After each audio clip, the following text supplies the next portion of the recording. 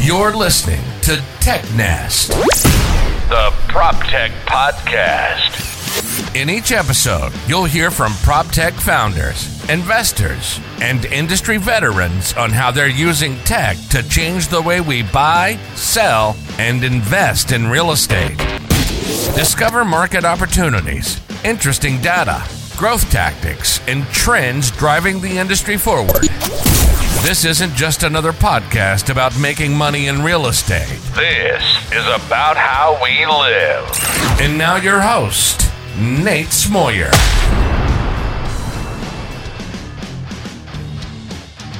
The Shopify of real estate. That's basically what we're talking about here today. That's the comparison, at least. I've got Jason Hardy. He's the CEO of a company called Only. They're a Canadian-based company, but also working in United States. They're bringing e-commerce to the residential real estate industry, creating a frictionless home buying experience. As they describe, it's a platform that makes real estate transactions easier through its proprietary and patent-pending technology connecting qualified buyers and sellers. And what is that technology? Well, they call it verified. You know, there's two real pieces that prevent someone from buying real estate online. Is one, verifying the identity, and verifying the funds and the ability to purchase that property. And Jason and his team have been working to solve for that problem. What got started in helping home builders list pricing online so that you could build your home and understand what it's going to cost is now expanding out and going to brokerages and helping realtors transact residential real estate online. The world of residential real estate has been in a bit of a, as we call it in this show, a dizzy the last few years. That might be putting it lightly, and who knows when it's going to get quote unquote back to normal, or if the new normal is no normal. But we talk about all that and more. We also have a lot of fun in this conversation. There's a few rabbit holes, so if you only like focused things, I suppose you find another podcast. But if you like having fun and digging into prop tech, then you're in the right place. Let's jump in. Hey, Jason. Welcome to the show. Nate, thank you for having me. Great to be here. I'm excited to have you here. You might be like guest number 3 or 4 from Canada. I knew that was going to come up early. I feel honored. Thank you. No, we had a chance to connect here a little bit before, and you said you're from Calgary, and immediately I was like, oh, let's talk Brett the Hitman Hart. And does he have a street? You mentioned like he's invested in some restaurants and sports teams. Does he get a street named after him somewhere? I don't believe there's a street named after Brett the Hitman Hart in Calgary, but he is definitively a well-known local celebrity. That's for sure. Now, this might come as a surprise, given the beard here, but growing up, I loved Anvil. I was a fan of Anvil, and for the listeners here who didn't watch WWF in the late 80s, early 90s, let me just paint the picture here. The Hart Foundation was Bret the Hitman Hart. It was Jim the Anvil Neidhart, and then you had their cousin, the British Bulldog, and of course Owen Hart. Owen Hart, and they wore these pink and black tights. I mean, bright pink. Yeah, but the Anvil, Jim the Anvil, he had this red hair goatee, and he was just a maniac. His energy was off the hook. The only one who had more energy was the Ultimate Warrior, which has a whole nother story and probably has a lot to do with, I would say, enhanced performance stimulants that many of the wrestlers at the time were participating with. So, well, hey, we'll leave that there. We've got a lot of things in real estate and some technology to talk about, and I'm excited for this. So, Jason, as always do, please introduce yourself. Let everyone know who you are and what you do. My name is Jason Hardy. I'm the CEO and co-founder of a PropTech startup called Only, and we are digitizing the home buying process and delivering the industry's first buyer verification platform. Very cool. Okay, so there's a few things I want to set the stage before we dive in. So you're calling in from Canada, and then the first question I wanted to know is, you guys do both business in the U.S. and in Canada. That's correct. And so I think most of the listeners are probably from the U.S., but as a general synopsis, What the heck is going on in residential real estate right now? Yeah, I mean, it's a tumultuous time. Just when I think you have to do a lot of due diligence when it comes to moving into new markets, because you can make a broad assumption, which is never accurate in this particular market, that everywhere is doing poorly. But just when you think, because of interest rates and the way that the economic conditions are right now, you think that the market's doing terribly. There are these pockets across the United States and in Canada, and Calgary being one of those pockets that are still the markets are on fire. Inventory is low, demand is high, prices continue to escalate. And now that's not everywhere right now. I would say it's, definitely in the minority, but it's I'll call it definitely a volatile market right now. A lot of anticipation of rates coming down, which should drive demand back up. But, I think in a nutshell, from a macro perspective, the way that I look at it in particular in the U.S. market is, regardless of interest rates going up and down or what's happening in the economy, there is unprecedented demand for homes. People want to own their home, and I don't think that demand is going anywhere. And I think in general, there's a need in both the Canadian and the U.S. market to bring more inventory to market. There is definitely a shortage of housing across both countries. How are you going to get people to want to sell, though? I think that's one of the things that I keep thinking about. I'm like, well, people who have to move for maybe job or relocation, we know the 3 Ds, your death, divorce, and debt. So that's always going to be some factor here. But, people, how many people locked in a sub 4% interest rate? I mean, there's real significant challenges. And here's what's gnarly. I met a guy here in South Dakota, just relocated from Denver. I could not believe this. He sold his house within the last year in Denver, and they lost money. Wow. I don't know the last time I heard someone talk about losing real cash, money out of pocket to sell a house. Wow. And it was not a small number for any average person. I just it blew me away. I was like, how is that? Well, the circumstances, buying real estate and why people buy homes hasn't changed in forever. Normally people are in a transition period of their life. And so, primary residential as opposed to a rec property or vacation property is a need rather than a want. And so when it is a need as a purchase, there's usually some timelines and a sense of urgency attached to that purchase. That, that particular example of the gentleman up in Denver and selling at a loss, there was probably some urgency as to why he had to sell, right, and why he either had to downsize or upsize or whatever the situation may have been. Yeah. It kind of, honestly, I don't want to laugh about it, but it reminds me of the Office episode. Are you a fan of The Office? Yeah, big fan. Michael thinks he's going to get the job up in New York, and he's like, yeah, I sold my condo on eBay. He's like, don't worry, I sold it in record time. I sold it for $40,000 less than what I paid for it, or something like that. It's just maybe not the best of things. And actually, that's kind of funny because that episode's probably 10, 15 years old, somewhere that. And it talks about, an interesting example, talks about selling a house on eBay. Online, yeah. Online.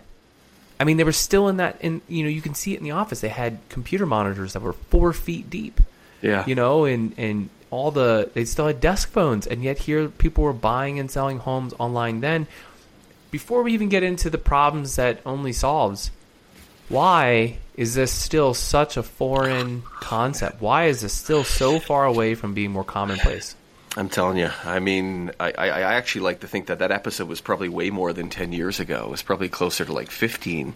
And it's still a challenge to this very day. And you would think, the comparisons that I've always drawn in our industry in terms of being able to, buy and shop online is the automotive industry. And it's been 23 years since the automotive industry allowed consumers the ability to shop and build and price and buy online. It's been a long, long time. But the real estate industry is notoriously old school. It's slow to evolve. It's slow to innovate. And it, from our perspective, it's truly the last B2C industry on earth to digitize the buying process. Season 2, episode 3 of The Office. And it originally, the original debut was in 2007. So what year? 2008, 2009. I'd like to point that out. Make sure everyone hears that. Yes. The struggle has been real for the real years. trailblazers out there looking to change things. So let's get into Only. Yeah. Break it down for me. What are you guys solving for, and how are you doing it? Yeah, so, when we began our journey, and the inspiration did come from the automotive industry, and we just, we were looking at it saying, why is this industry, why has it not caught up? And, in particular in the new construction world, which is where I spent the bulk of my career, mostly in new construction in single and multifamily, they don't typically even put pricing online. At best, it's a starting from price point. And, we looked at this and being in this industry, and I'm, I guess, not your typical prop tech startup entrepreneur where my background wasn't tech. My background has been real estate. I've been involved in land development and home building in the real estate industry for 21 years. And this was a problem that, year after year was never getting solved, of really digitizing the buying process. And, we thought there had to be a better way. There had to be a way and an opportunity to remove friction from the process, remove redundancies from the process, and create, an experience that was more rooted in trust and transparency, and a more enjoyable experience for both the buyer and the seller. And so it began in the middle of 2019. We had built an MVP of the platform of this, really what at the beginning was a build and price tool. And similar to how you would go online and build and price a vehicle, you were taking that exact same concept and doing that for a home. Oh. And we brought it to a couple of our existing customers. And this one particular customer, I'd say a medium-sized home builder at the time, thought it was a brilliant idea and, encouraged us to take it to more, builder, developer customers in our market. And so we did that. And sorry to cut you off, but this is actually what happens in that sample house that sits in new developments. Yeah. For anyone who's not gone through like a new home purchase, you walk in, an agent that works for the home builder is sitting there all day long. Hello, and they've got up on the wall, they've got prints of the entire neighborhood, they've Floor got plan. every model put into picture frames instead of family photos. And then if you're a real serious buyer, they sit down and it's literally feature by feature. They build the house unless there's a spec. Correct. Absolutely correct. And it's an arduous, long process. And if you think about it, like even if you have a high conversion rate, 25%, that means you're not just the people in the door. That's people you sat down and did that process with. So you're talking like, for every 4 people or couples that come in that want to buy that, you're spending 2 hours, 4 hours with them, and you're not going to get that deal. And I'll tell you, that conversion rate is not 25%. It's much lower. That'd be incredibly optimistic. So, the process has been done the same way, for a long, long time. And so this particular customer really loved the technology. We launched an MVP of the platform in the middle of 2019. They encouraged us to go and pitch it to more groups in the real estate industry. So we did. We pitched it to 15 other builders and developers. And honestly, we had 15 no's. Like 15 companies told us, one after the other, no way. And they looked at us like we were proposing. What'd they tell you why? I think it's scary. I think it's daunting. I think it's very unusual to be able to put the pricing of a home and all the details, the options, upgrades, specifications, and put that for all to see. There was fears of, my competitors will see it. They will undercut us in price.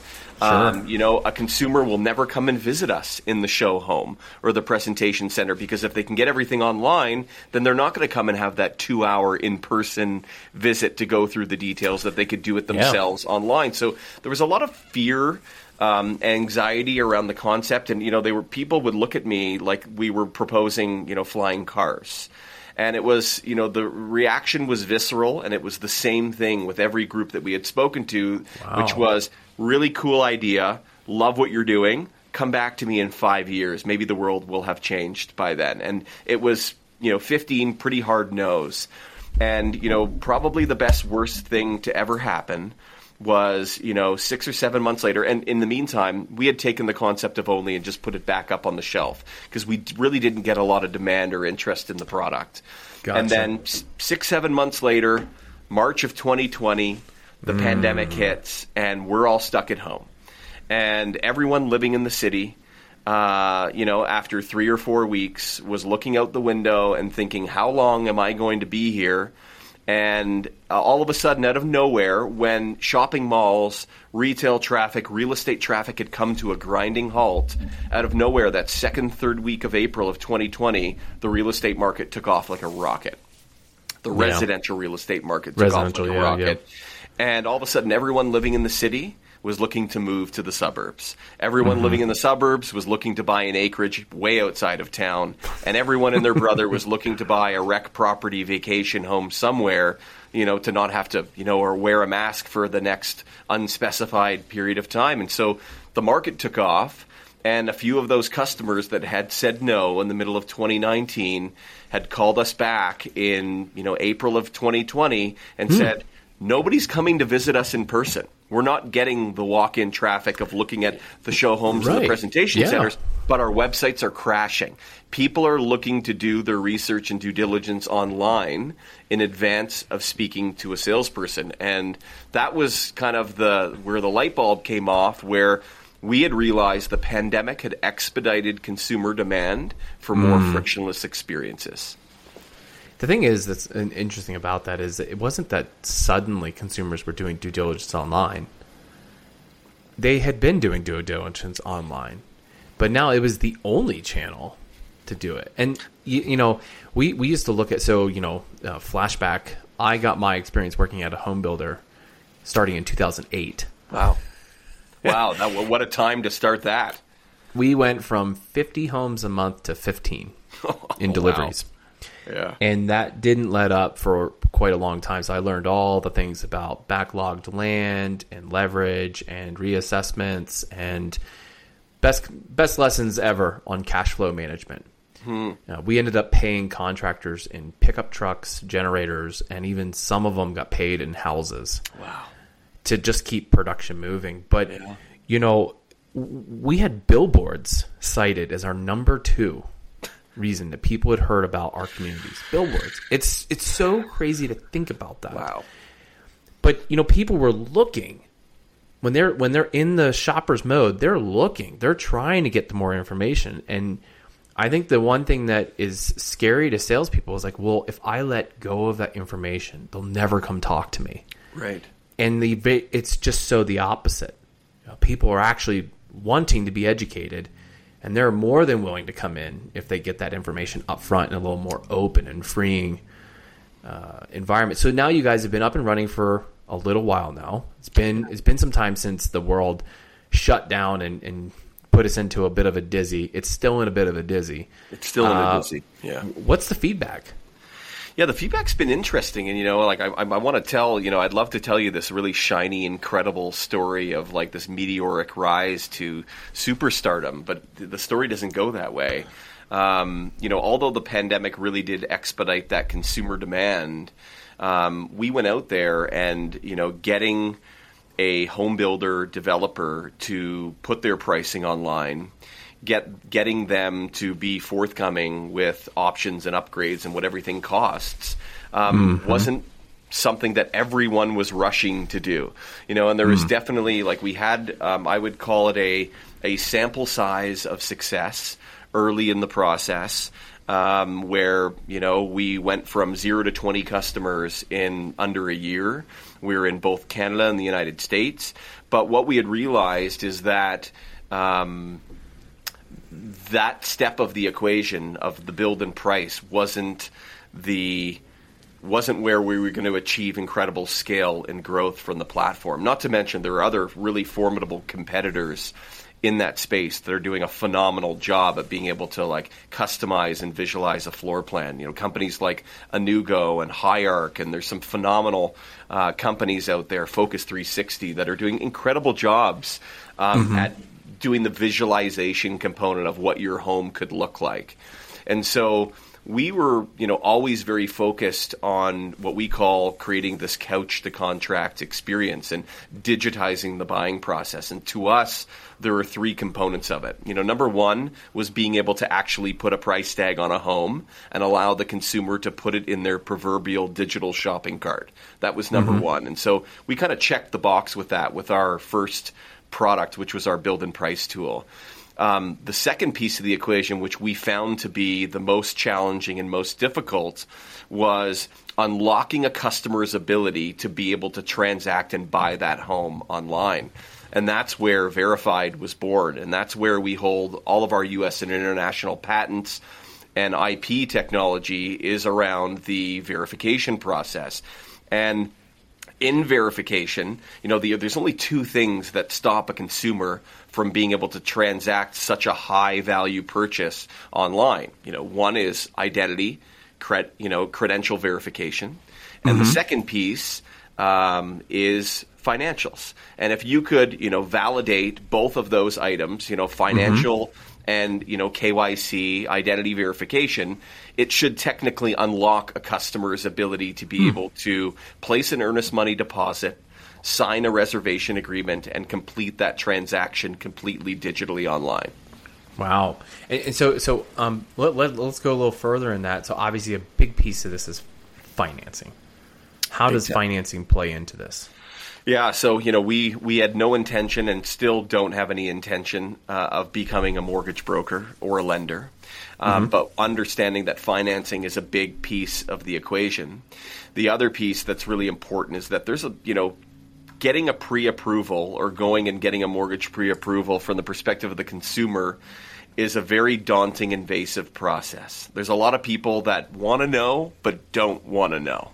And it's a pretty stressful process to go through a mortgage pre-approval.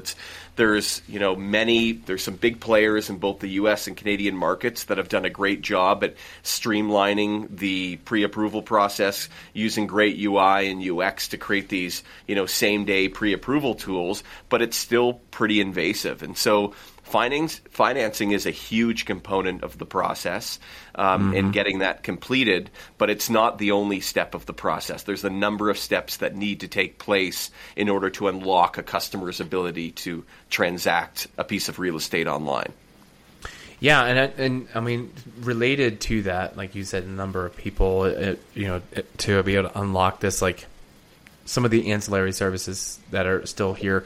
I mean, if you're going strictly through a home builder, it's a little bit more streamlined because they tend to provide a lot of those services in-house, and so you get a little bit more of that all baked into the package. Of course, if you're buying existing inventory, it's a little more free-formed.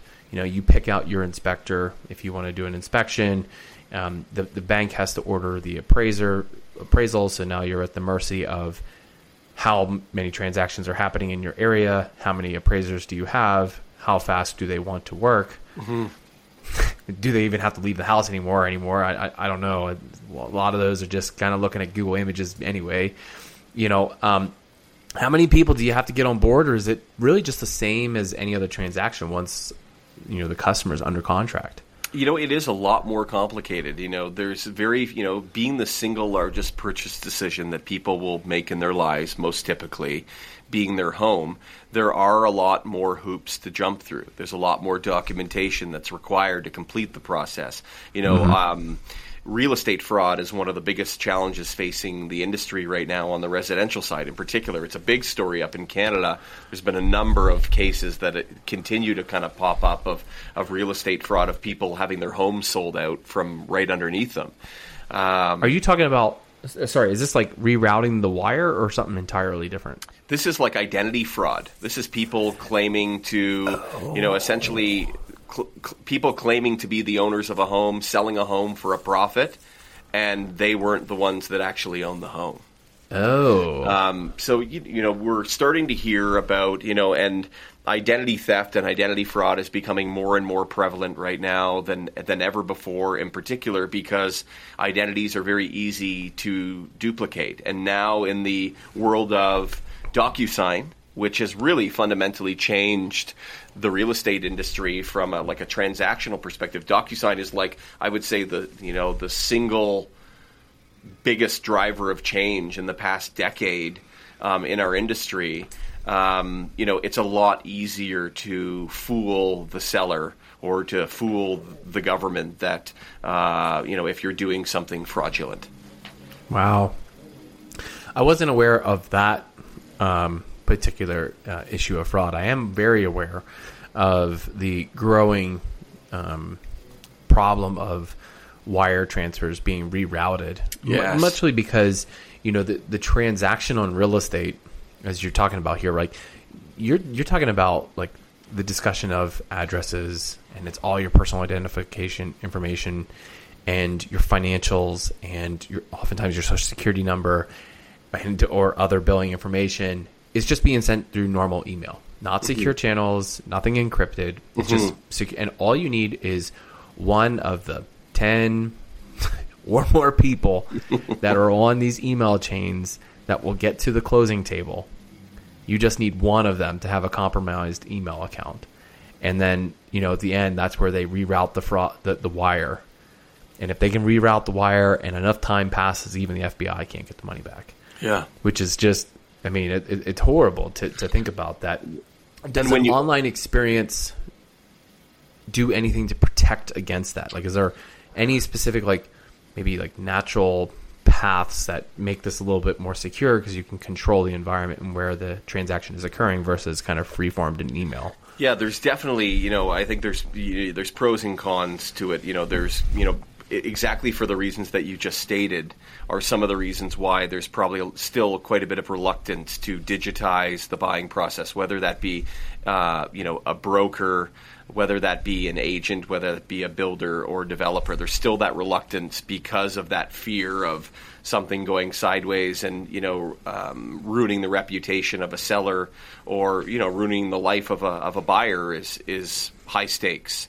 I do feel like in the digital world that we are working in and that we are all working towards, with the pandemic expediting this consumer demand for more of these frictionless experiences, it's created opportunities to remove friction from the process, redundancy, but I think also increase safety and security around the concepts of KYC and identity credential verification. And now it's not as simple as, hey, show me your driver's license or taking a copy of your driver's license, but it starts to be doing things, what we're calling two-factor verification, where you're checking IDs multiple times through the process.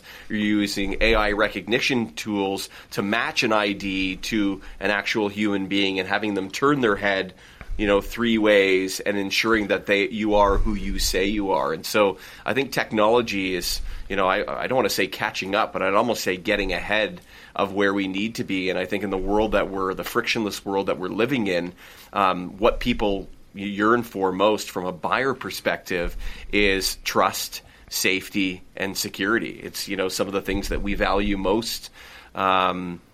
Being Canadian or being in the United States, we value our trust, we value our safety and security. And I think when it comes to our finances and our identity, those are, two of the things we want to protect the most.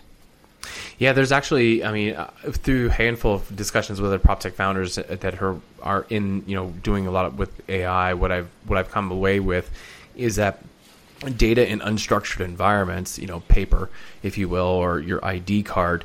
But if there's a consistent or a standardized design and pattern to the information, actually, this is where AI really takes off and really can be a significant safeguard. We had, one of the guests we had on the show, CEO of a company called Snapped, and their whole specification is, identifying fraudulent documents used for tenant applications for rentals.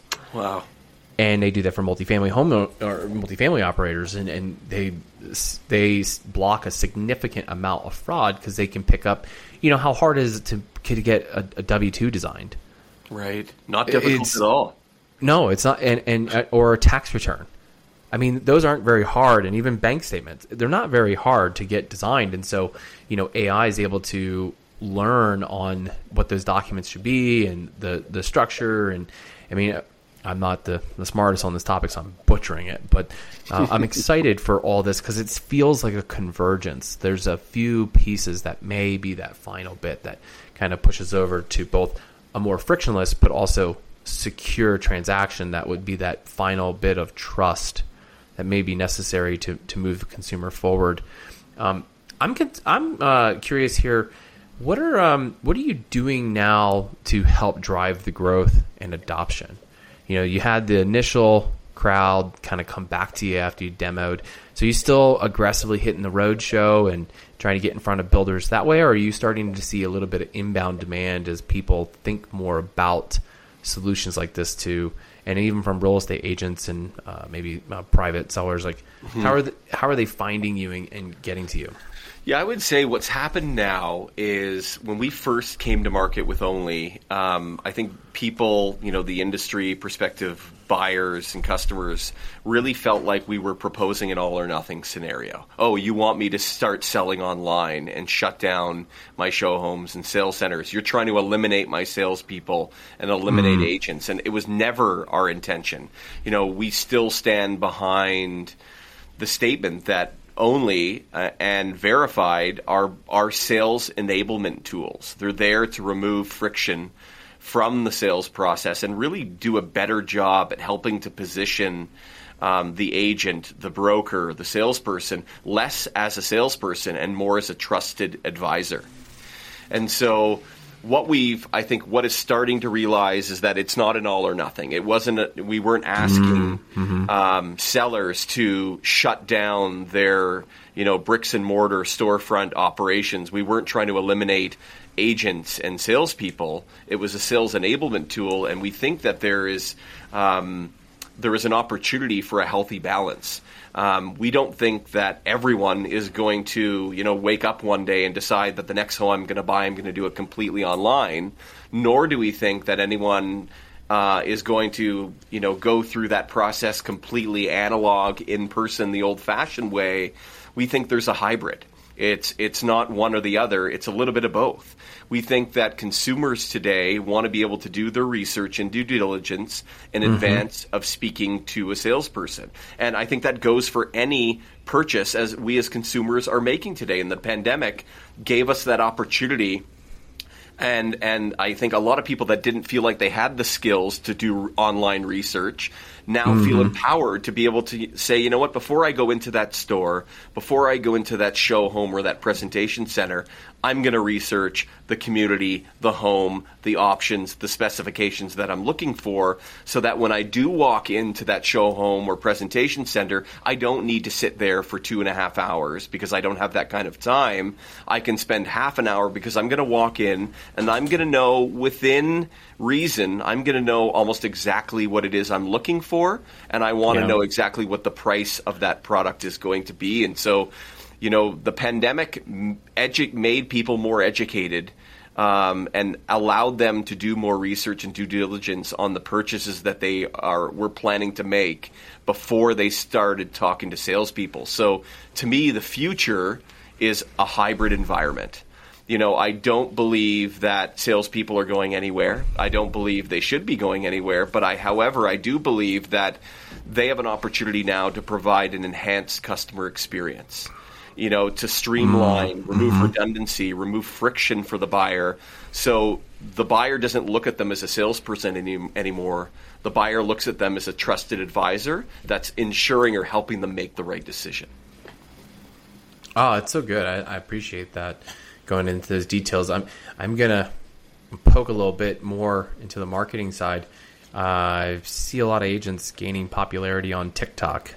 Are you on TikTok? Are you guys doing dances and songs yet? We're not on TikTok. I'm not on TikTok.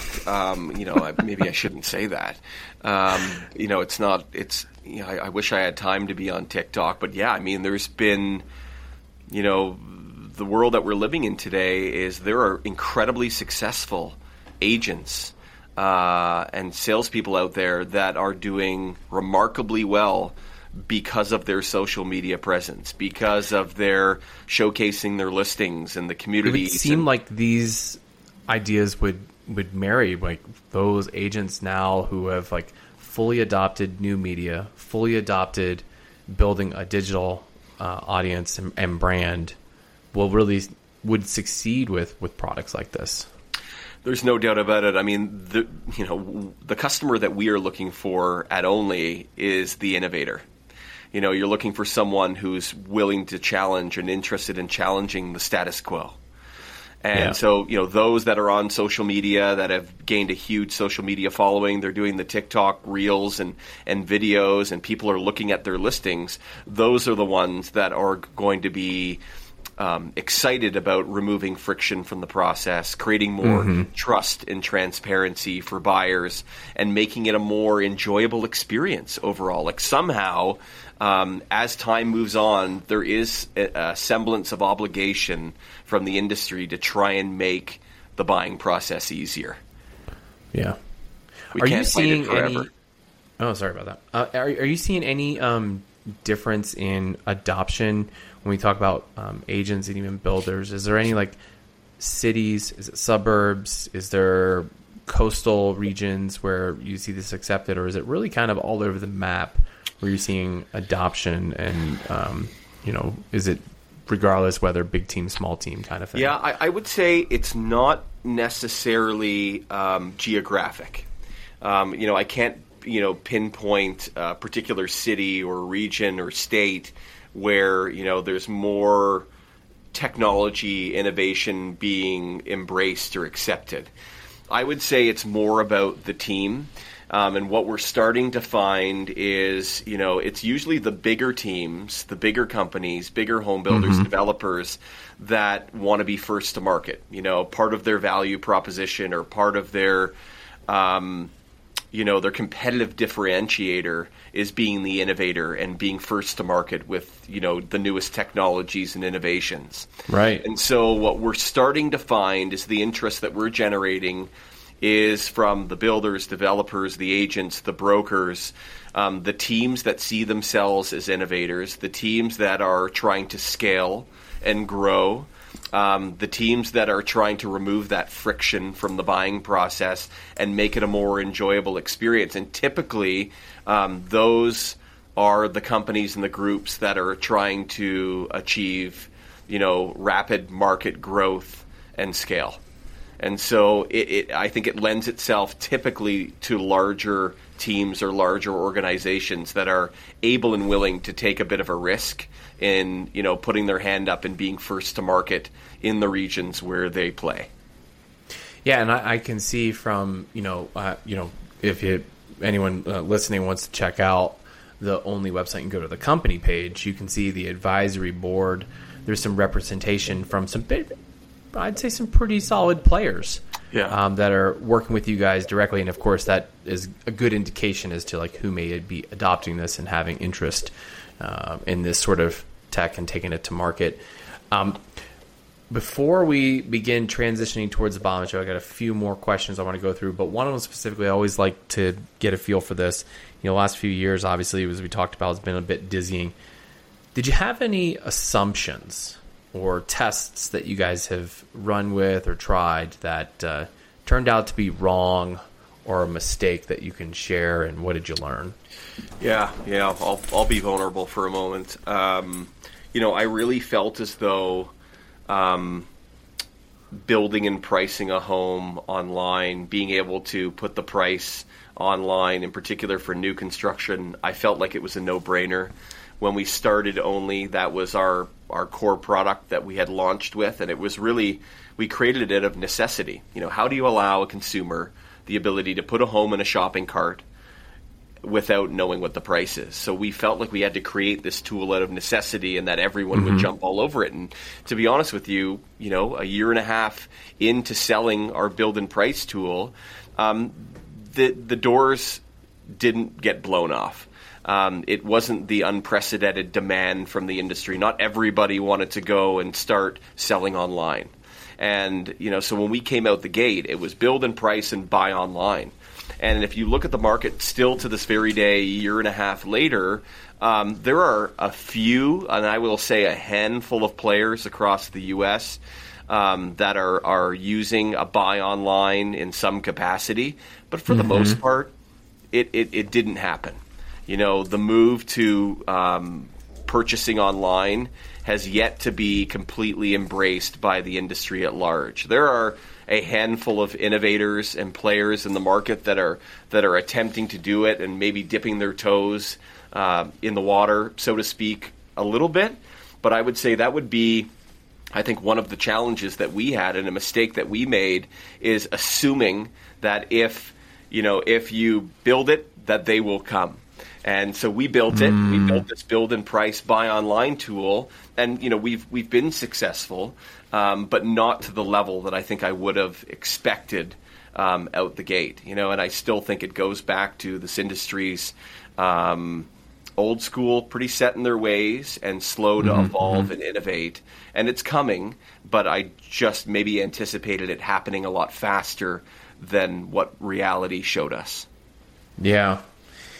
Yeah, and honestly, it doesn't so much surprise me. I mean, it's obviously, like, I'm always thinking about, like, well, how can we make it better? But I want to throw one more kind of counter argument at you, and it's sometimes friction can be good.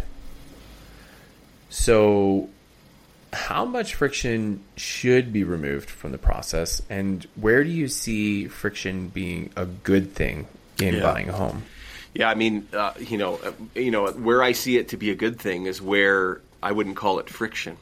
When it comes to building a relationship, establishing rapport, and delivering an incredible customer experience. My background, when I started my career, I started with the Walt Disney World Company in Orlando, Florida, and it was there where I learned about the importance of the customer experience and, delivering a memorable experience that, people would talk about for years to come. And I think there are a lot of parallels and synergies in terms of the customer experience that agents and brokers and developers and builders want to deliver for their customer. And so when I look at digitizing the buying process, it's not removing the salesperson. It's not removing the relationship. And so when I talk about removing friction, I talk about a lot of the things that people would rather not do in front of a stranger.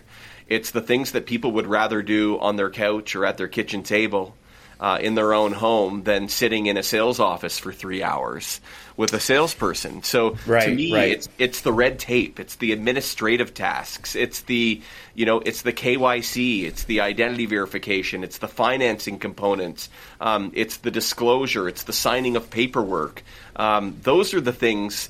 That's the friction and the redundancies that I believe needs to be removed from the process to make room for a greater opportunity and more time to be invested in building the relationship with the customer and in creating a more memorable customer experience and not making them feel uncomfortable and asking them to do things that feel invasive. Yeah. Yeah, I appreciate that. Jason, we're going to shift here to one of my favorite segments of the show. This is called For the Future. For the Future is when I get to ask each guest who comes on the show to give their best predictions based on the following 4 questions. Ooh. Are you ready to play? I am ready to play, Nate. Hey, let's do it. All right, number 1, what does Only look like 1 year from now? Wow. I think 1 year from now, Only will not only be serving the new construction market in single and multifamily, but I really think we will have hopefully been embraced more so and inclusive of the resale market, including agents and brokers and realtors. I think, our goal, and it was the goal from the beginning, is still the goal to this day, is to be the digital home buying experience and the digital shopping experience for the entire real estate industry. And we've had these comparisons of the Shopify for real estate, and it still is our goal. If we can help digitize this process and it not necessarily just be for builders and developers, but also be able to serve and provide a valuable service and product for brokers and agents, that would be a win for us. Okay, I have to ask now. This is totally a rabbit trail because I mentioned in the pre-show that I thought of you guys like I was like, you guys seem like the Shopify for real estate. Have others said that previously, or was I the first? We have heard it before. Okay. We've heard it a few times before, and it isn't coincidental that Shopify is also a Canadian-born company. Hey, there it is. But yeah, I mean, it's a good analogy, and it was one that we were painted with very early in the days, and I had to step back and think about it. But it's absolutely the case, and Shopify's been incredibly successful in building this digitized shopping cart experience for retail purchases and online transactions. But I think where Shopify and the Canadian in Shopify, from my perspective, how they've been incredibly successful in their growth and scale is by not trying to be all things to all people. And they've created a really an ecosystem of integration partnerships. And instead of trying to build everything themselves, they've built this online store of incredible integration partnerships that have made the online Shopify experience so robust by working with people instead of working against other companies. I have a quick Shopify story, and then we will continue with For the Future. I had a store called Off Trail Gear that a buddy of mine and I started. I was wondering if I had one of the stickers on my water bottle here, and I don't. And we sold camping gear. And I had a post on Reddit go viral. Selling backpacks. I did a backpack discount deal. And I literally whipped up an image in Canva, just logged in for the morning, changed prices, and literally just threw the spaghetti at the wall and went to do what I was doing for the day. And I get a text message from my partner. He goes, "What did you do?" I'm like, "What are you talking about? I don't know, man. What are you talking about?" He goes, "Why are we selling backpacks?" And I was like, "I don't know." And then I opened up the app and I just saw the sales refreshing, and the sales were coming in. Here's the best part: we were losing $2 or $3 every sale. Oh no! Oh no! Here I am. I'm like, in another office, metaphor. I was like, so the more I sell, the more I lose. Not the right. When do we want to end this sale? Yeah, turn the store off. Turn it off. Oh man! All right, I got to give you some data here to preface question number 2. Okay. 2019, 6 million. 2020, 6.5 million. 2021 peaked 6.9 million. And estimated 5.8 million for 2022 is the annual home sales. Yeah, I was going to say in the United States. So you know the following question: how many home sales or transactions will there be in 2023 in the U.S.? Wow, everything is so heavily dependent in the U.S. and Canadian markets on interest rates. And I expect that the market is going to start to come back to life this summer as we move into kind of Q3 of this particular year. So I'm going to say the number is going to be higher than 2022. But I think, I feel like the number is good. Like there is still, in my opinion, unprecedented demand for owning a home. And you can see that by the very low vacancy rates in rental. Everywhere. And rental prices. Except for luxury rental apartments. Which is literally just a different class. Different class. But if you look in general, and I look at both the U.S. and Canadian markets, vacancy rates for purpose-built rental or rental product have never been lower. And demand for rental has never been higher. However, there's a lot of Americans sitting on the sidelines waiting for that drop in interest rate that have a desire to own their home and get into the market. And so I think there's a lot of dry powder sitting on the sidelines. I think there's a lot of pent-up demand. And I think for the foreseeable future, demand will still continue to exceed supply. And as soon as we get a break in these unusually high interest rates that we're experiencing right now, I think those numbers will, the number of homes sold will increase. And, I'm cautiously optimistic for a change in the market, come the third quarter of this year, where we'll start to see people moving back into the home buying market. All right. Number 3 on For the Future, what's one industry trend you think will continue, but you wish would go away?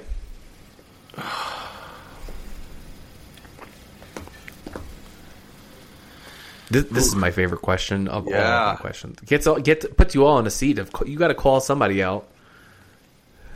Yeah. I think the trend that will continue will be a reluctance of putting pricing online. I still think it's a battle that we've continued to fight that doesn't seem to be going away anytime soon. You're still seeing these vague, homes from the low 300s or call for pricing. I think that's something that I wish would go away, but I still think it's here for a little while longer.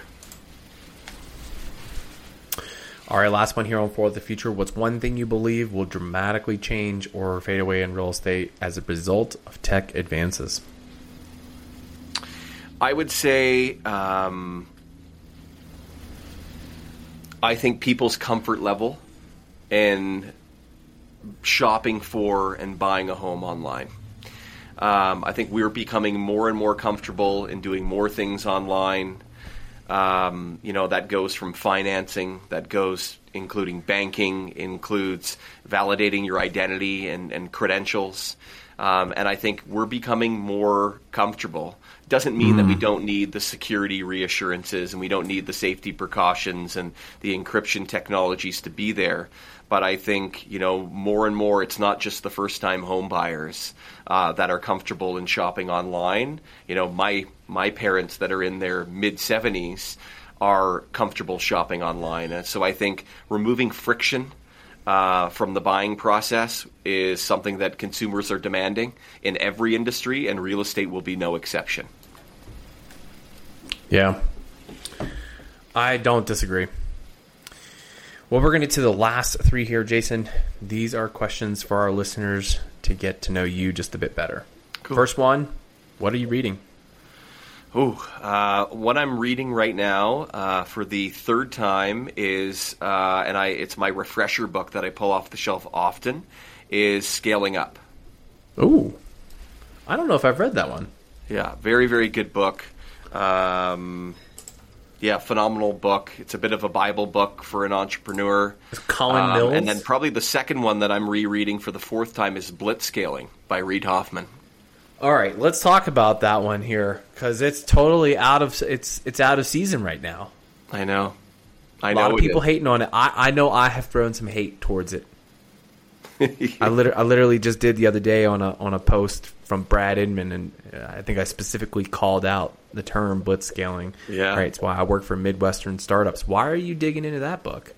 You know what? When you're in a startup, in a venture, private equity-backed startup like we are, it's about iterating quickly. It's about not dwelling on things for too long. It's about testing things quickly and moving on. And I have to remind myself of that all the time, that we don't, as a startup, you have a limited runway. You have a finite runway, and you must kind of iterate and move really, really quickly and run through the ideas, test them, and then keep moving. Yeah. To confirm, because there's a few books here scaling up. Is this Vern Harnish? Vern Harnish, yes. Okay, I had the wrong one earlier. Yes. All right, I just wanted to make sure I had the right one there. I just add these to my shopping list as people tell me the good books. Sure. All right, number 2, who are you learning from? Well, I've got some just phenomenal mentors in my life. I mean, I wouldn't be where I am today if it wasn't for the advisory board that I've been able to surround myself by.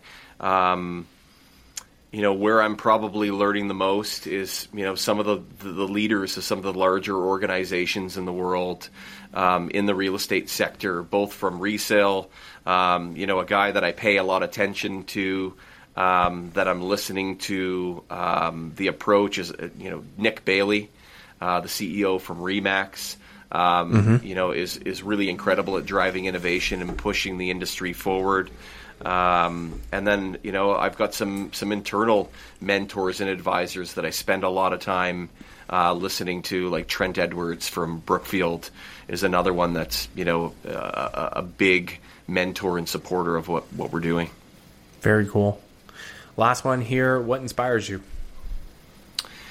What inspires me is other people's excitement and passion about something. Whether it be what we're doing or what they're doing, I think what inspires me the most is my ability to be able to help others. I get my juice from seeing other people be incredibly successful, and it might be the Canadian in me, but I'm more collaborative than competitive.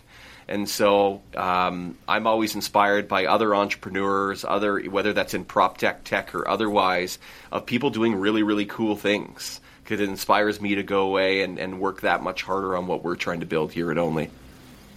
And a surprise bonus question. Oh, wow. Where do you recommend, if I'm visiting Canada, that I go for poutine? Oh, well, there's only one place to go. So you've got to go to Montreal. If you're coming to Canada and you want authentic poutine, you must go to Montreal. There's a few phenomenal restaurants where you can get poutine. And I mean, there's no better place. Also, I would say the number one bagels on earth can be found in Montreal, Quebec. And probably the best smoked meat sandwich you've ever had in your life can also be found in Montreal. So Montreal is the definitive... That's like way up northeast, ain't it? Northeast, yeah. 6 hours northeast of a drive from Toronto. Yeah. All right. I got to pack the bags, hit the road. I want to get some of that. Jason, thank you so much for coming on the show and sharing so much about Only, but also like shedding a lot of light on what's happening in the residential real estate space and the opportunities here to innovate on the buy and sell process. Before we close out, for those who either want to connect with you or they want to learn more about Only, where do they go and how do they do that? Yeah, so you can check out our website is verified.re, and you can also find me, Jason Hardy, on LinkedIn. There it is. Hopefully you come down to the States sometime, I imagine. Often. That's probably where we'll have an opportunity to meet up and shake hands. I look forward to that happening, but otherwise, until then, we'll see you later. Thanks for having me, Nate. Thanks for listening to TechNest, the PropTech podcast. Find all the links and resources mentioned in this episode on technest.io. You can get future episodes delivered to your ears directly by subscribing to the podcast on iTunes, Spotify, Google Podcasts, and all other major podcast apps. Follow TechNest on social media to stay up to speed on new developments, resources, and announcements in PropTech. Your support is greatly appreciated. There's 2 ways you can directly support this podcast. Share episodes you find interesting, and then leave a review of the show in the App Store. From Nate and the TechNest team, thanks for listening.